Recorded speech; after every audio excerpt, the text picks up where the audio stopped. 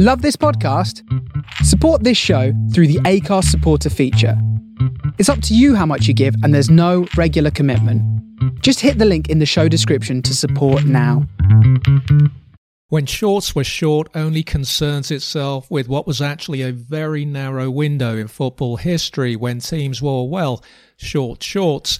The podcast will only cover football from 1954, when Umbro made their first England kit with shorter shorts, a design that was widespread within English football by the mid-50s, to 1992, when short shorts were all but finished as Umbro's baggy shorts for Tottenham's new kit ahead of the 91 FA Cup final quickly caught on. I'm Daniel Ruiz-Tyson. This is When Shorts Were Short. If the shorts weren't short, we don't talk about it.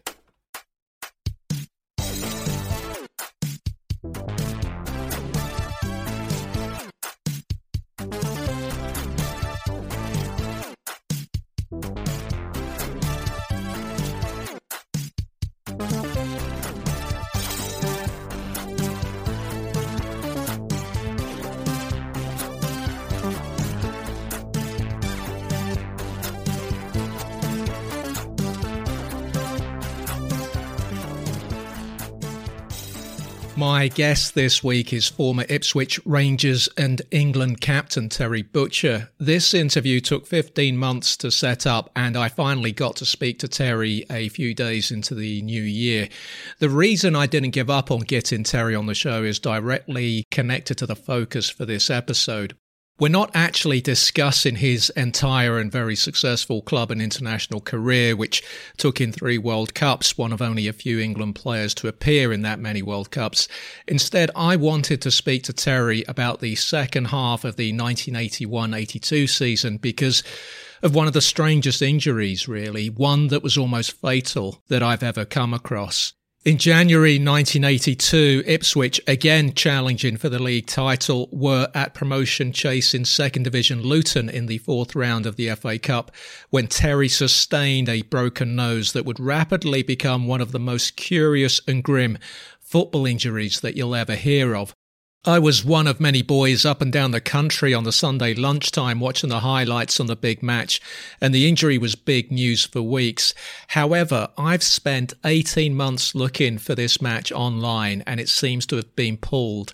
I can't think of any other big match revisited game that has disappeared from YouTube in the same way. I don't know if it's vanished because of how grim the injury was, because it was actually in the days and weeks after the match when the injury really took a dark turn.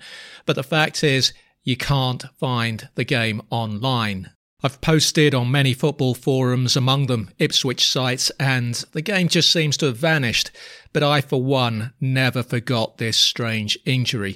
People tend to think about Terry Butcher's bloodied head, Stockholm 89. Granted, it was a far bigger game, World Cup qualification at stake, of course. But look, if we're talking Terry Butcher and blood, Stockholm has nothing on Luton 82. Somehow Terry comes through these dark weeks to feature in what was ultimately a second consecutive runners-up spot for Ipswich in the league and claims a late place in Ron Greenwood's 22-man England squad for that summer's World Cup in Spain, during which he establishes himself as England's dominant centre-half for the next 8 years. Here's Terry Butcher.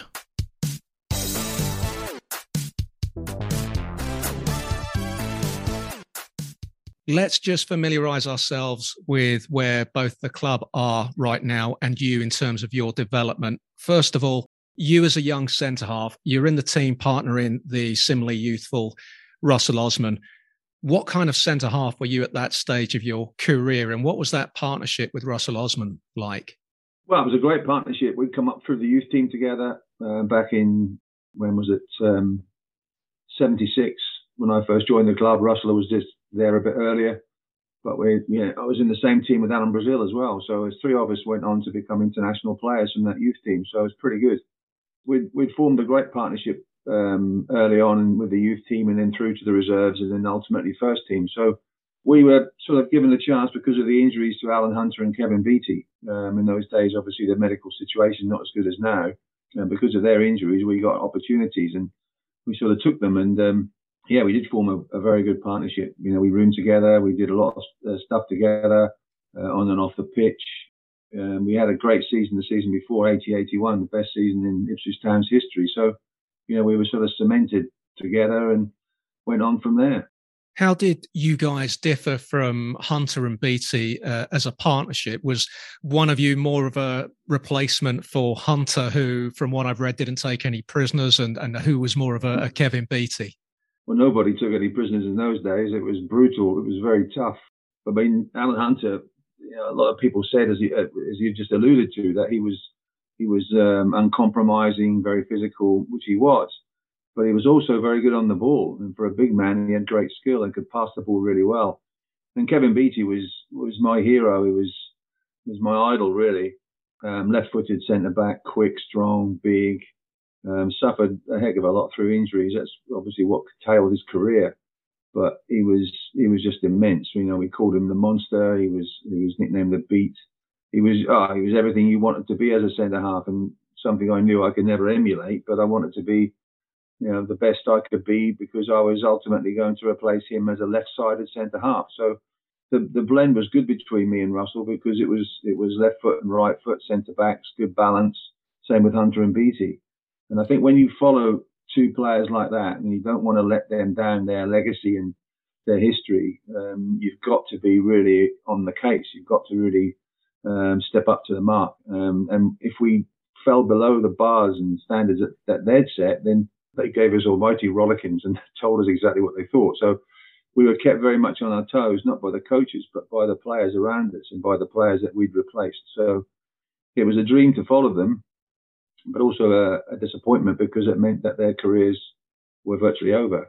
So, that was a really, really sad part of the game. But, we had our careers ahead of us. We wanted to go to the very top, which we did to a certain degree. But, we wanted just to follow what they'd started, really.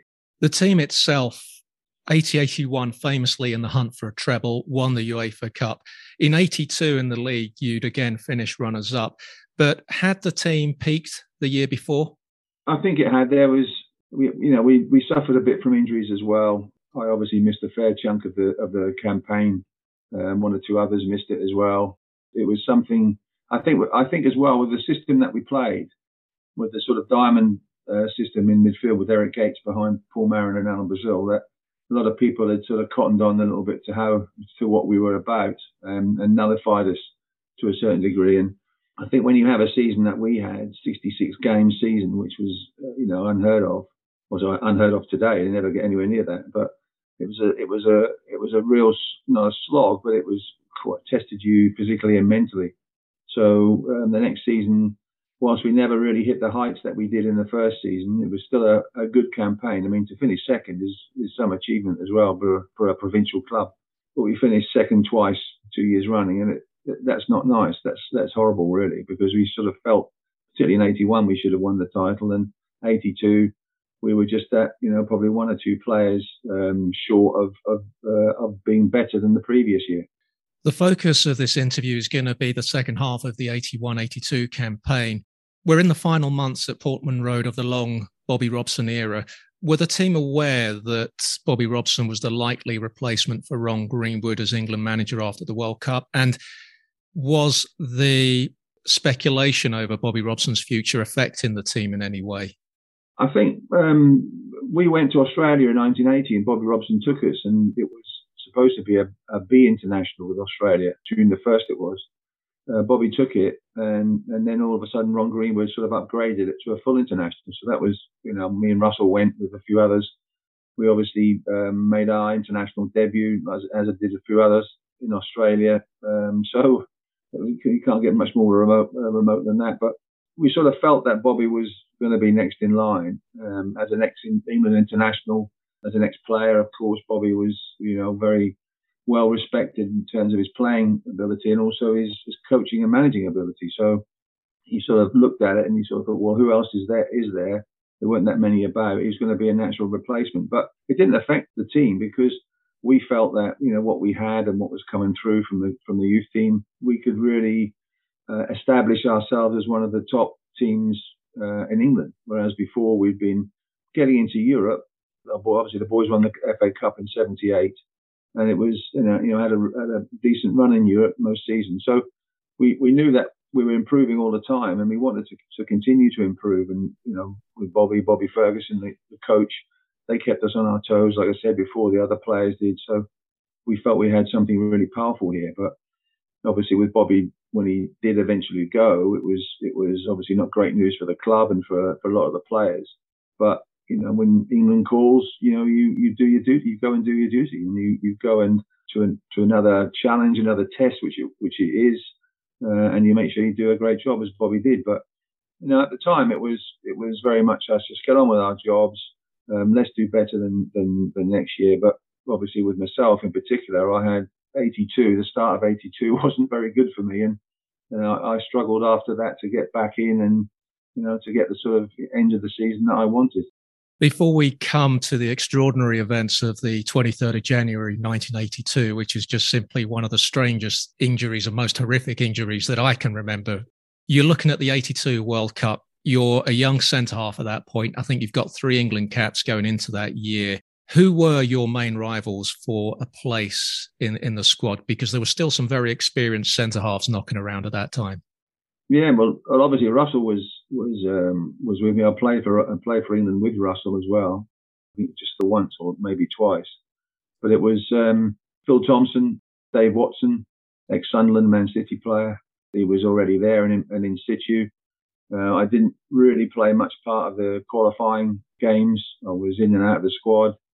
So I never really thought much about the World Cup in '82. I never really ever had that as a target. It was very much to do with what Ipswich had done, get into Europe, do the very best that we could in cup competitions as well as the league, and play to win every game. So it was never one of my ambitions to get to the World Cup. Obviously, as a football professional, an Englishman, you want to get to that top level. But I never really had any sort of focus on 82 in Spain. So it was really a case of just getting on with your job, seeing what you could do and improve. That was the basic thing. But honestly, with Phil Thompson and Dave Watson in particular, and Russell as well, great players who gave their all for their country. So when you have to have that competition, it makes you stronger yourself, and obviously makes other people stronger because they can see what's coming through.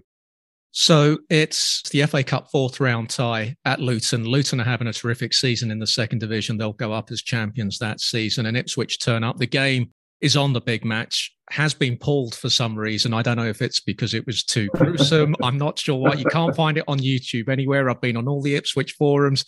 It's just mysterious because games do not get pulled from that era. The Big Match Revisited, very popular show, but it's impossible to find Luton versus Ipswich 82. Obviously, with Terry Butcher in England, we associate you with 3 World Cups, one of the few England players to play in 3 World Cups.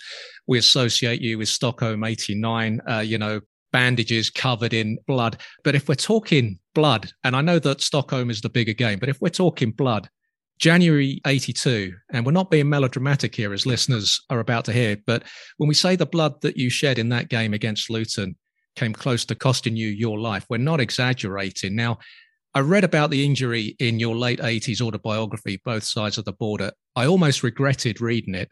I mean, the detail was gruesome. Let's get to it, though. We're in the first half. You're marking Brian Steen, the Luton forward, in this game. Tell us what happens next. Well, before that, I just passed a fitness test for the game. I had a very stiff neck. I was like 50-50 to play. And of course, Bobby was the usual stuff when I went out there and ran about. And I wasn't 100% fit. But he said to me, look, son, he says, do you want to play? And of course, if you ask a player that, those days in particular, you say, of course I want to play. Okay, then you're playing. The medical side were like a little bit iffy. And they thought, well, it's up to, it's not great. But before the game started, I passed a fitness test. So it was a tough place. It was a really hostile environment with Luton and Kenilworth Road. So we knew all about it. We knew what to expect. And, we weren't disappointed. It was a very sort of tensely fought cup tie. But I remember it was just about on the edge of our penalty area and Luton were attacking. The ball went through to little Brian Steen. And, it's not as big as me. Not many players were as big as me. But he had his back to goal. And the ball came to him and it sort of popped up in front of him. He controlled it on his thigh. And as he controlled it on his thigh, it went up in the air and it went to my head height. So I've just leaned over him and just knocked the ball down to Johnny Walk, who was our midfield player just in front. So I thought, well, that's okay. And then as I headed the ball, Brian Steen tries an overhead kick, ambitious, 18 yards, but I never saw it coming. I end up heading the ball over his foot. His foot then comes and smashes me in the nose, and slightly to the right, my right-hand side of the nose. And I knew it was pretty painful because I heard of a crack or something like that. And I then knew that I was in trouble. So, then the blood came and everything else. But it looked nasty. Certainly, from my point of view, it was very nasty. What was the Ipswich physio, Tommy Eggleston, able to do for you at half time? Well, bless him, Tommy. He's a lovely guy. He's passed away now, but he was a fantastic guy. He's good physio as well. Lovely, lovely person. He came on and pinched the nose as you do and all that sort of thing. And I then went off. He sort of put something up, a little bit of padding up my nose, and I went back on and finished the first half. But as I was playing, you can't, obviously I've got a big nose as well, which you couldn't miss, Brian Steen couldn't miss anyway. But it was one of those ones where I could feel the blood coming out of my nose. And it was then the case of getting to half time and then, getting it seen to. So I came in at half time, up the tunnel and that sort of thing. And then I went straight into the Luton physio room. And then all the physios and doctors were there. And then they really packed my nose tight, with bandages and that. So my nose was spread across my face. I couldn't breathe through my nose. I could breathe through my mouth, but it stopped the bleeding. So which was good. So no problems. Manager Gaffer says, "Are you okay?" I said, "Yes, no problem." So I went out second half. And I remember Clive Thomas was the referee that day, and he kept looking at me because my nose now was so packed. It started to bleed again. The blood couldn't come through down my nose and out. In fact, it went down the back of my nose into my throat. And I remember just choking and gagging on all this blood that was coming down. And I was spitting the blood out, but also swallowing a load as well. And it was the most awful sound. I was like retching and all that sort of thing as well. I'm sorry about this. It's a bit graphic, so I hope no one's having their breakfast. But it was one of those ones where I had to focus on the game, but I couldn't focus that much because I was just concerned about the blood that was coming down. So anyway, when Russell Osman, my playing partner on that, he was, oh my God, he couldn't believe it. I think he was pretty white when he saw what was happening. And in the end, he just said, "Look, for God's sake, go off." But I think we were only 1-0 up at the time, and it was in the balance of cup time. And the usual thing, you want to stay on, don't you? And I wanted to stay on, and I wanted to finish the job, and I wasn't bothered about my own health. I just thought, well, as any player would have done in that era, I'm sure, then just said, well, let's get on with it and let's get to the final whistle and win the game. Clive Thomas came over and Russell came over. So in the end, luckily, we went 2-0 up, and then we went 3-0 up. And that was it for me. I thought, well, I've done enough now. 3-0, that's it. The boys aren't going to surrender that lead. And I went off, and then straight into the physio department again to have it repacked, because obviously a lot had come loose. So when you came off, you'd gone straight into the Luton physio room and this is where things start to get very strange. They try every first aid trick in the book to stop the bleeding. Do you recall what this involved? No, I can't remember much about that because we won the game. Obviously, I knew we won the game, and I just wanted to get back to Ipswich and celebrate and be with the boys and get back on the bus. I think in those days, it was, you get back when you win together, you celebrate together, and it was just great to see the players and I'm happy and all that sort of thing because we won a very difficult match. No, I can't remember a lot about the processes that I went through, but it was quite lengthy because when I came out and eventually packed up my nose again, and it was well packed this time, really was, and the bleeding had stopped. I then went out into the dressing room. I didn't have a shower. I quick change and got my gear on. Luckily, my father was at the game, and he was in with a good friend. They drove through, and I was able to get a lift back with him. And then we went to McDonald's afterwards because I was absolutely starving. And we went to McDonald's, and my father actually went up to the counter after we got the food and asked for a knife and fork, because that was one of the few times. At the first times that McDonald's had been around, it was the start of the McDonald's era sort of thing in East Anglia anyway. And it was really funny. That sticks in my mind really strongly that he went and asked for a knife and fork. So, yeah, but we had the McDonald's, and then I got home. We should add a detail that's missing from that McDonald's story is that at the time you were still in your Ipswich away kit. Yeah. I mean, it was a bit of a daze really at the end of the game. So, and having been sort of fussed on by all the medical staff. So, yeah, I had my Ipswich kit on and it was a bit bloody, but I do like a bit of blood. So there we go. The hospital had confirmed that the nose was broken. Were they able to stop the bleeding before they sent you home?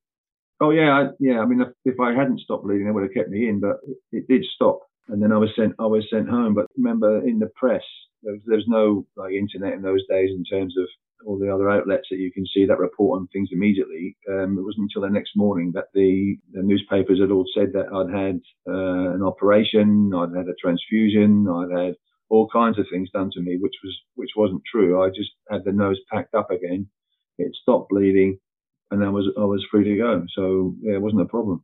The next day, the Sunday, you're thinking the worst was over. I think you're out with your wife and I think it's Russell Osman as well for lunch. Everything's fine. That night, though, it all starts to go terribly wrong.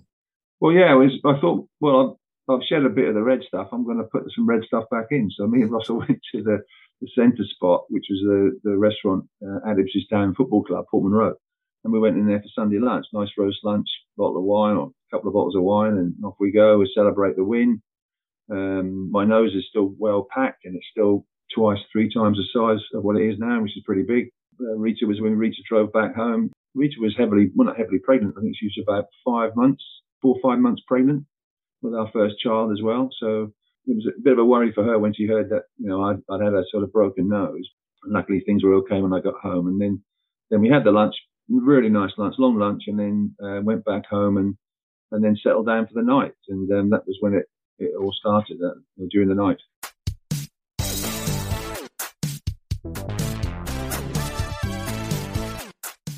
Still to come on When Shorts Were Short. It was a difficult sort of time for us with the Falklands out there as well, because we had one eye on the football and one eye on what was happening down there. So it wasn't it didn't make nice viewing. So it wasn't a particularly good time, but we were lucky because we were playing sport. We were playing football. It wasn't life and death, and it was a case of just getting on with your job and trying to give the troops down there something to cheer about if we could win.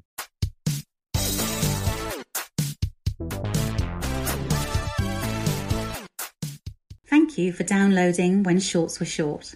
You might be interested in supporting the show's Patreon page. Supporters will get each new episode early, as well as bonus episodes exclusive to patrons. Show your support for the podcast at patreon.com/Shorts Were Short. Your support for the podcast is appreciated. If the shorts weren't short, we don't talk about it.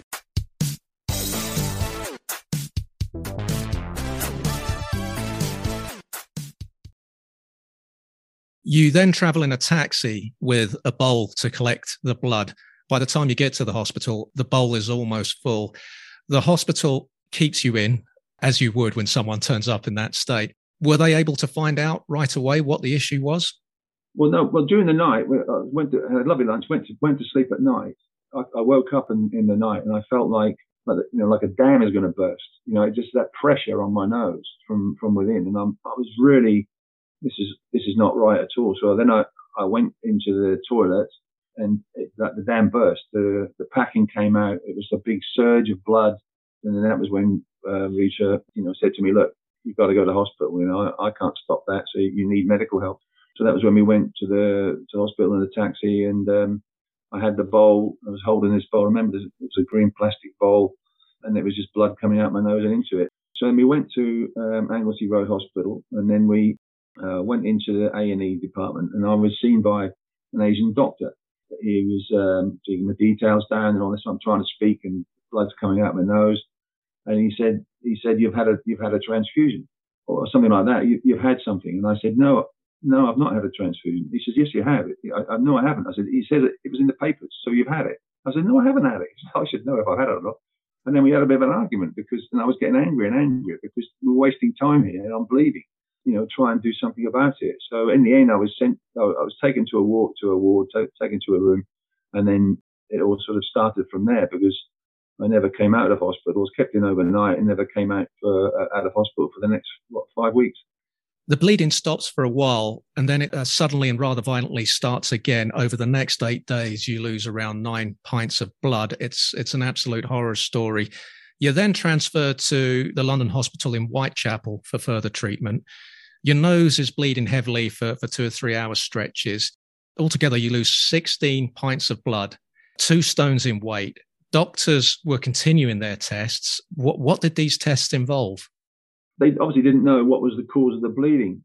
You had X-rays and they're trying different things to do. I had one operation. They went in through my cheekbone, the left-hand side, and that didn't work.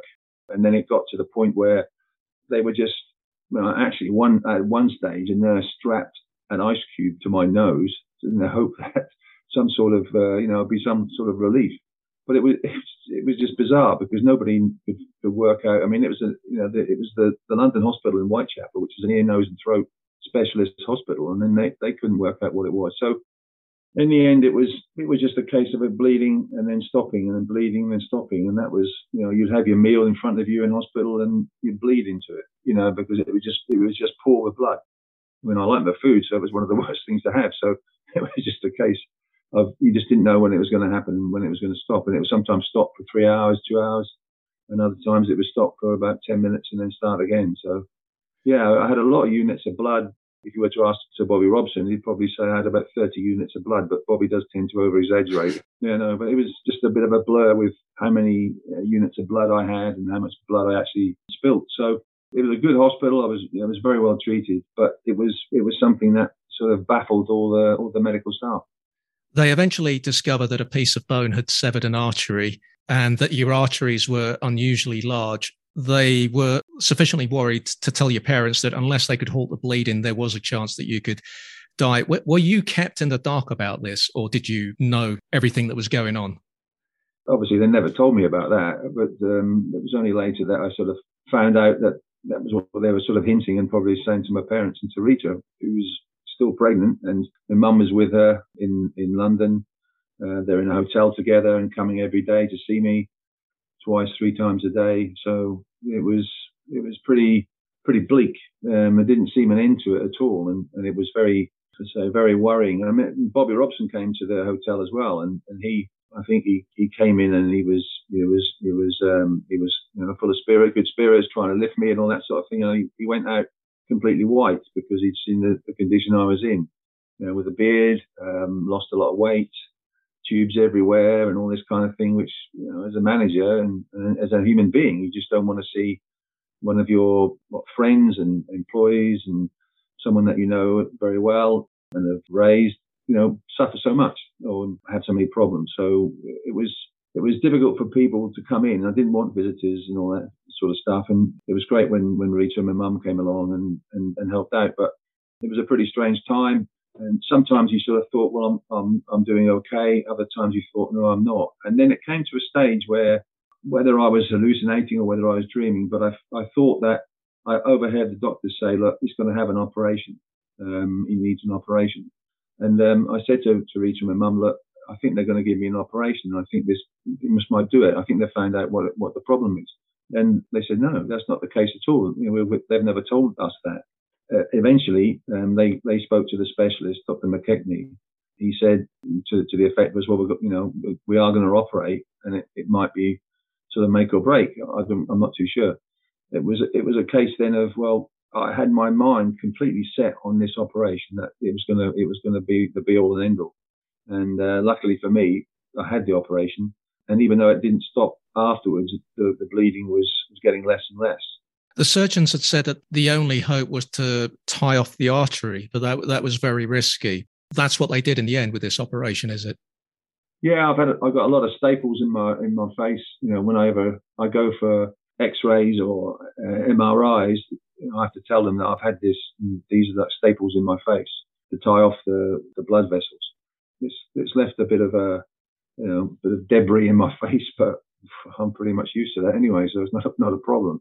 But I just tell you one story about I got a letter. I was getting mail, which was lovely, from the supporters, fantastic, and gifts and everything else. Kept my spirits really high. But I got a letter from some faith healers. They sent me a handkerchief, and they said that we've read about your issue in the newspapers, and we feel that we can help you. So they sent me this handkerchief. They said to put it on your nose at a certain time, something about 6 o'clock in the evening. And at that time, we will gather together with our group, and we will pray for you and pray for your health and safety, and that you recover. And I thought, I'm not a believer in all that sort of stuff, but at that stage, anything will do as far as I was concerned if it helped. So I did. I put the handkerchief on my nose several times, and it never bled after that. What about that? That is probably coincidence, but is it? You know, it was just amazing, and you know, it's amazing what can happen and what does happen. For your recovery, you're given iron tablets. You're told to drink Guinness, which after 5 weeks of hospital tea, you're very much welcome. How difficult was it for you to then recover your fitness and your strength? It was a nice boost having been told to have Guinness, which was very nice, one of my favourites. So that was very good. And I had this repulsive concoction as well, this tonic that they had, which was extract of spleen and liver and all that sort of thing, which was vile.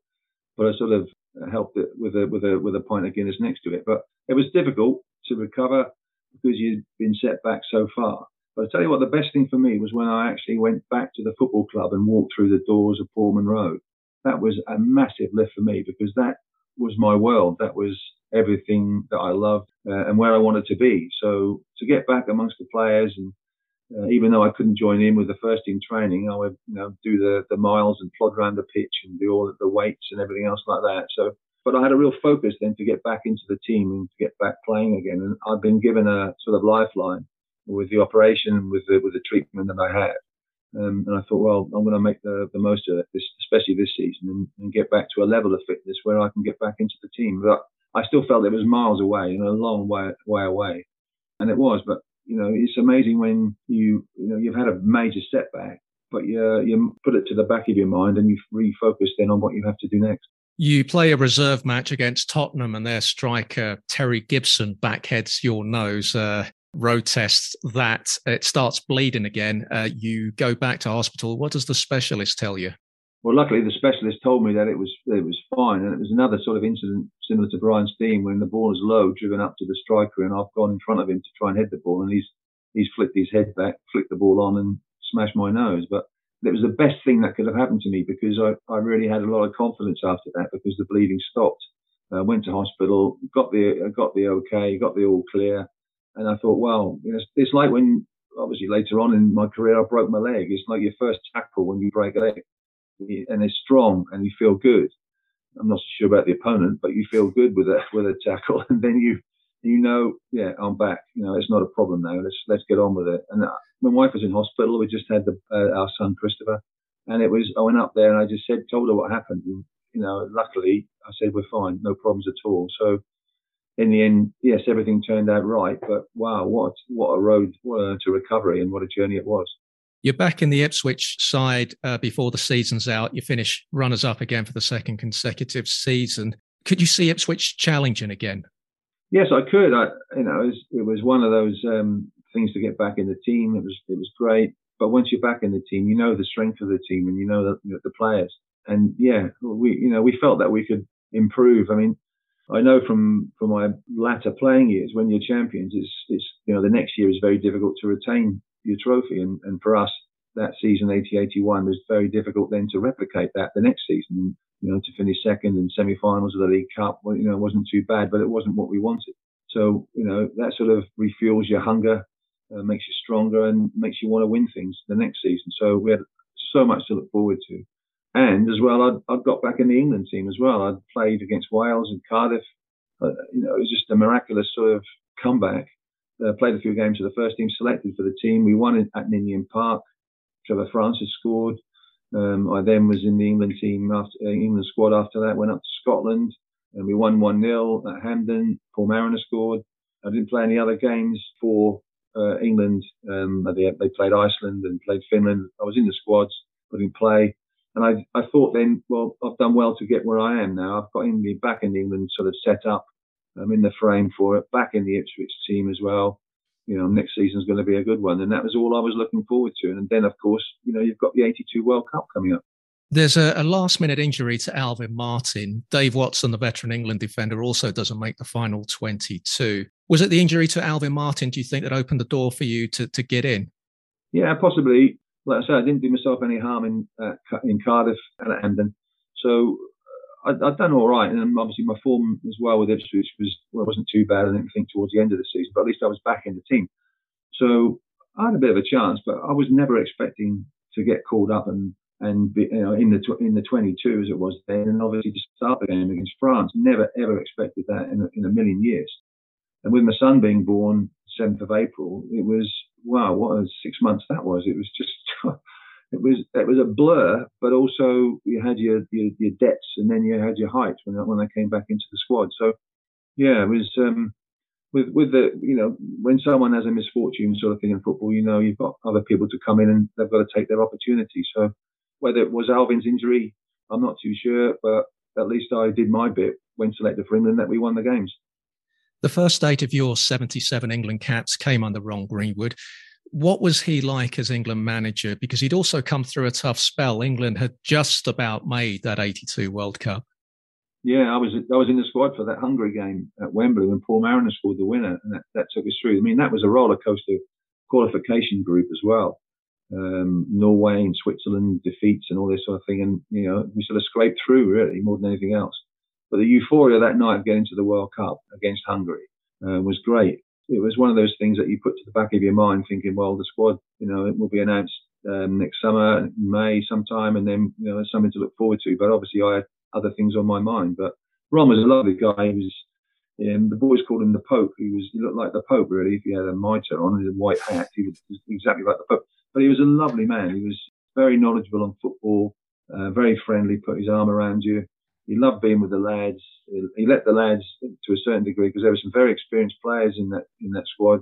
Terry McDermott's and Kevin Keegan's, Trevor Brookings, all these people, very, very good quality international players. So he sort of let them get on with it to a certain degree. And it was a great camaraderie, great spirit amongst all the players. And I think I was one of the youngest ones for the squad, or in any squad that was picked prior to the World Cup. And it was just a real pleasure being with this squad because you could learn so many things.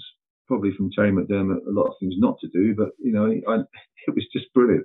It was just great. It was a different world for me from the squad at Ipswich, from being with the first team at Ipswich. But it was just a pleasure to be there, and he made it enjoyable.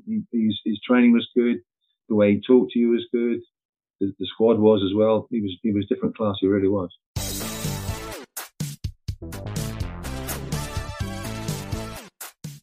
When Shorts Were Short has teamed up with Twitter's unofficial bookshop, Big Green Books, to offer listeners a chance to win football books relevant to our latest episode. And for this week's competition, Big Green Books are giving away a copy of an Ipswich Town book, 60 Seconds That Shaped the Blues, by Peter Rogers, which features many moments that fall within the show's 1954 to 92 short shorts purview. This week's question is, which of England's 5 games at the Spain 82 World Cup was Terry Butcher rested for? Was it A, Czechoslovakia, B, Kuwait, or C, West Germany? To enter, you need to DM your answer to Simon at Big Green Books. Please note the competition is only open to UK-based entrants. And on Saturday, the 5th of February at 3 p.m, when, as Simon says, the time when all football matches should start, the winner will be announced on Twitter. Simon will contact one lucky person from all the correct entries and the book will be sent out to the winner. And if there's some football book that you're after, so long as it's in print, Big Green Books can get hold of it. All you need to do is tweet Big Green Books and they'll sort it out for you.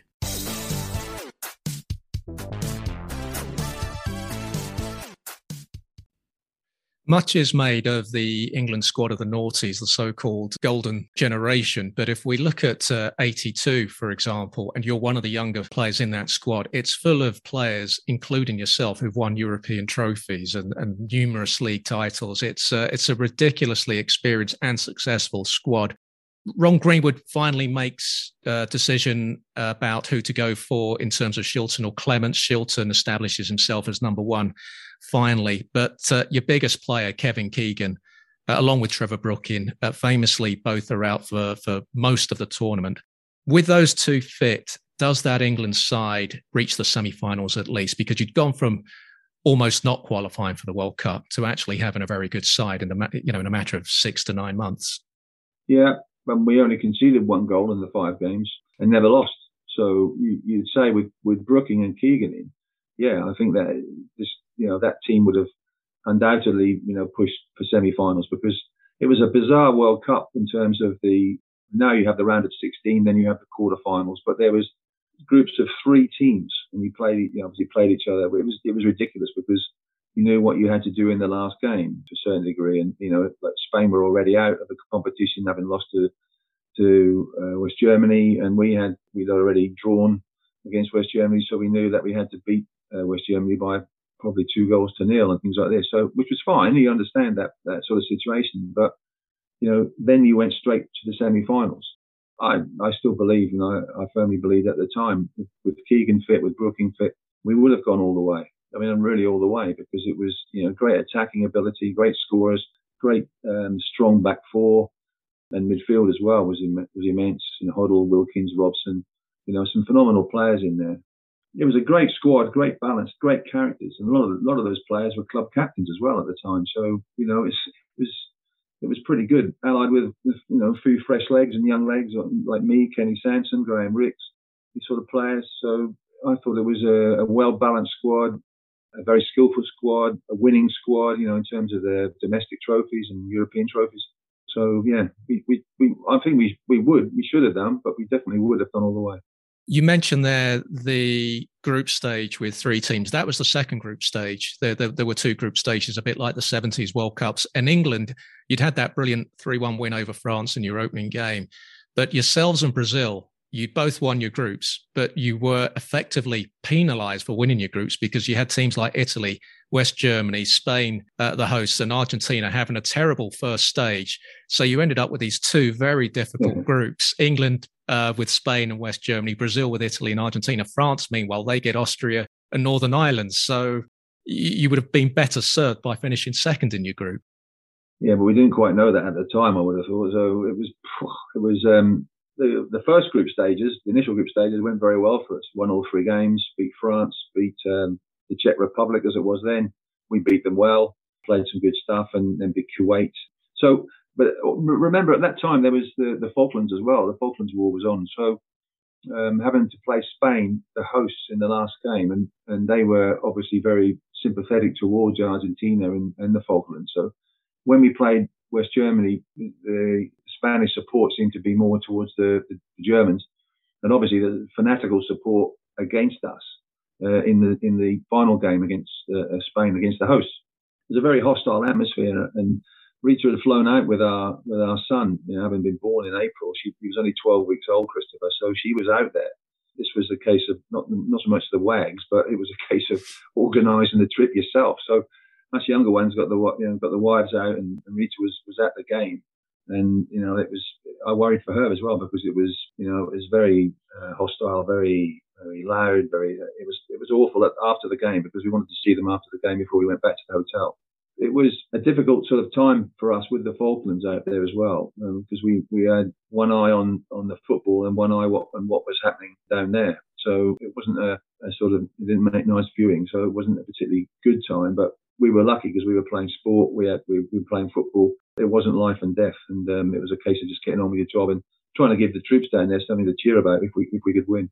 Your partnership with Phil Thompson was a real bonus from that campaign. And Phil Thompson, even though he'd been around for years, was still only 28. He had 5 or 6 league titles already behind him with Liverpool. It looked like it was going to be a partnership that would take England on to the 84 European Championships and possibly beyond that, with Phil Thompson, as I say, still being surprisingly young for a player of his experience. And Bobby Robson continues that. It's Thompson and Butcher as the centre-half pairing in the early Bobby Robson games. Phil Thompson gets an injury, I think, against Watford for Liverpool in December 82, and his career at the top is effectively over. Suddenly, you've only got 11 or 12 caps, but you are suddenly England's senior central defender. How did your role within the team change in that first year under your old Ipswich manager? Well, I have to say that Phil Thompson was, I was roomed with him as well initially when I went there in the England squad, and he was just fantastic. He was a funny guy. He would tell you as it was. He loved his football, and if you did something wrong on the pitch, he would have a right go at you, which is what you expected. But if you did something well, he would really praise you. So he gave it both ways, which is very fair. But he was a great footballer. We weren't blessed with a lot of pace, but what we could do, Phil and I, was read the game pretty well, as we had to. He was always there for me. And I think when you've got somebody with that experience, somebody of that caliber and quality beside you, you can't help but learn and can't help but play well because he lifts you, and you don't want to let him down. So I'd had people like Alan Hunter and obviously Russell as well, a good friend, and Kevin Beattie. I played alongside them, and they're exactly the same. You didn't want to let them down, and they soon told you if you were doing well or not. So when you've got that quality of people, then you feel good in yourself, and you want to be good. And a lot of people used to say to me that Bobby Robson's your ex-team manager. He knows you very well. You're one of his favourites. He's going to favour you. And I always used to say, well, the only reason I'm in the England team, to be honest, is because I walk his dog and cut his grass.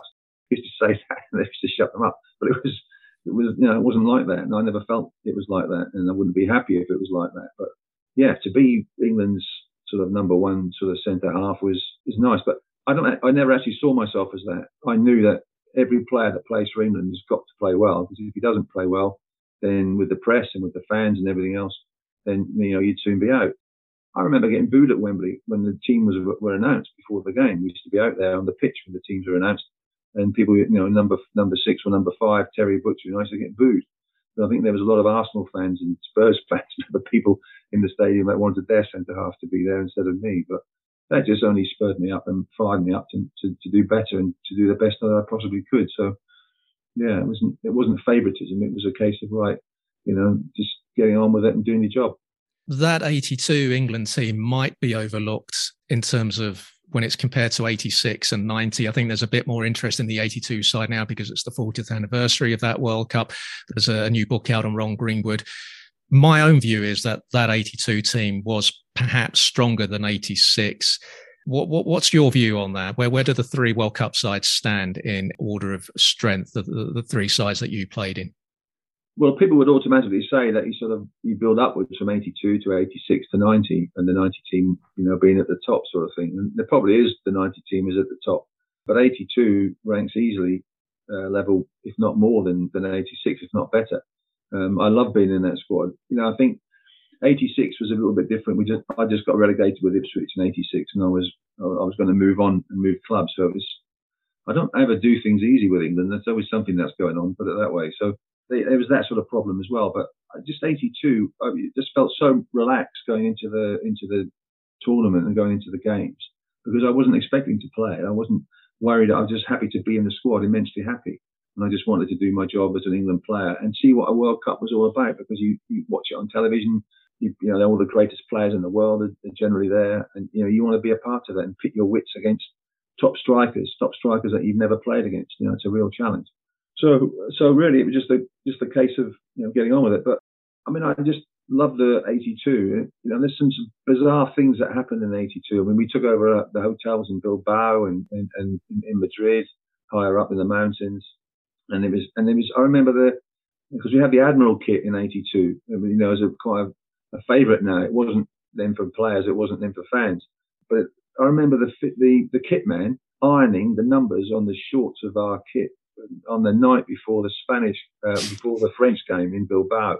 Now we went into the kit room, and there he is. He's ironing the numbers on the shorts, and it was like, because nowadays it's ridiculous to even think about that. And then I remember at half time walking off in a really hot atmosphere, and the grass was so hot, you felt it, you touched it, it was hot.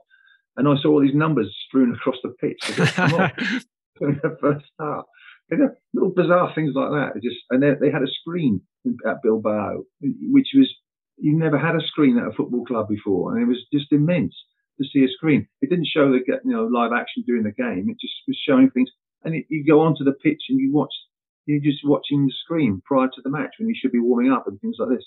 It's just little bizarre things. And the long throw from Stevie Coppell that I flicked on and Brian Robson scored.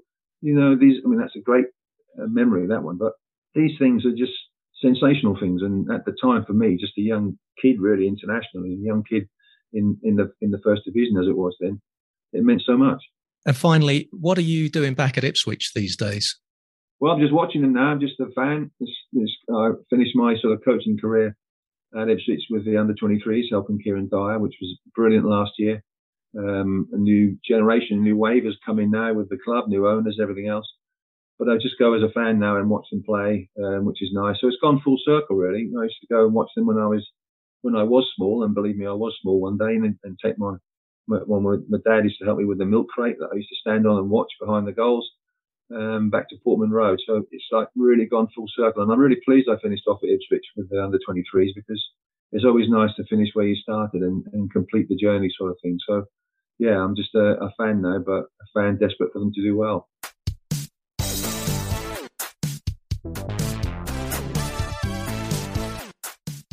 Thank you to Terry for his time. Thank you to Sally also at Ipswich for her patience at my many messages across those 15 months of chasing the interview. Don't forget to enter this episode's Big Green Books giveaway competition.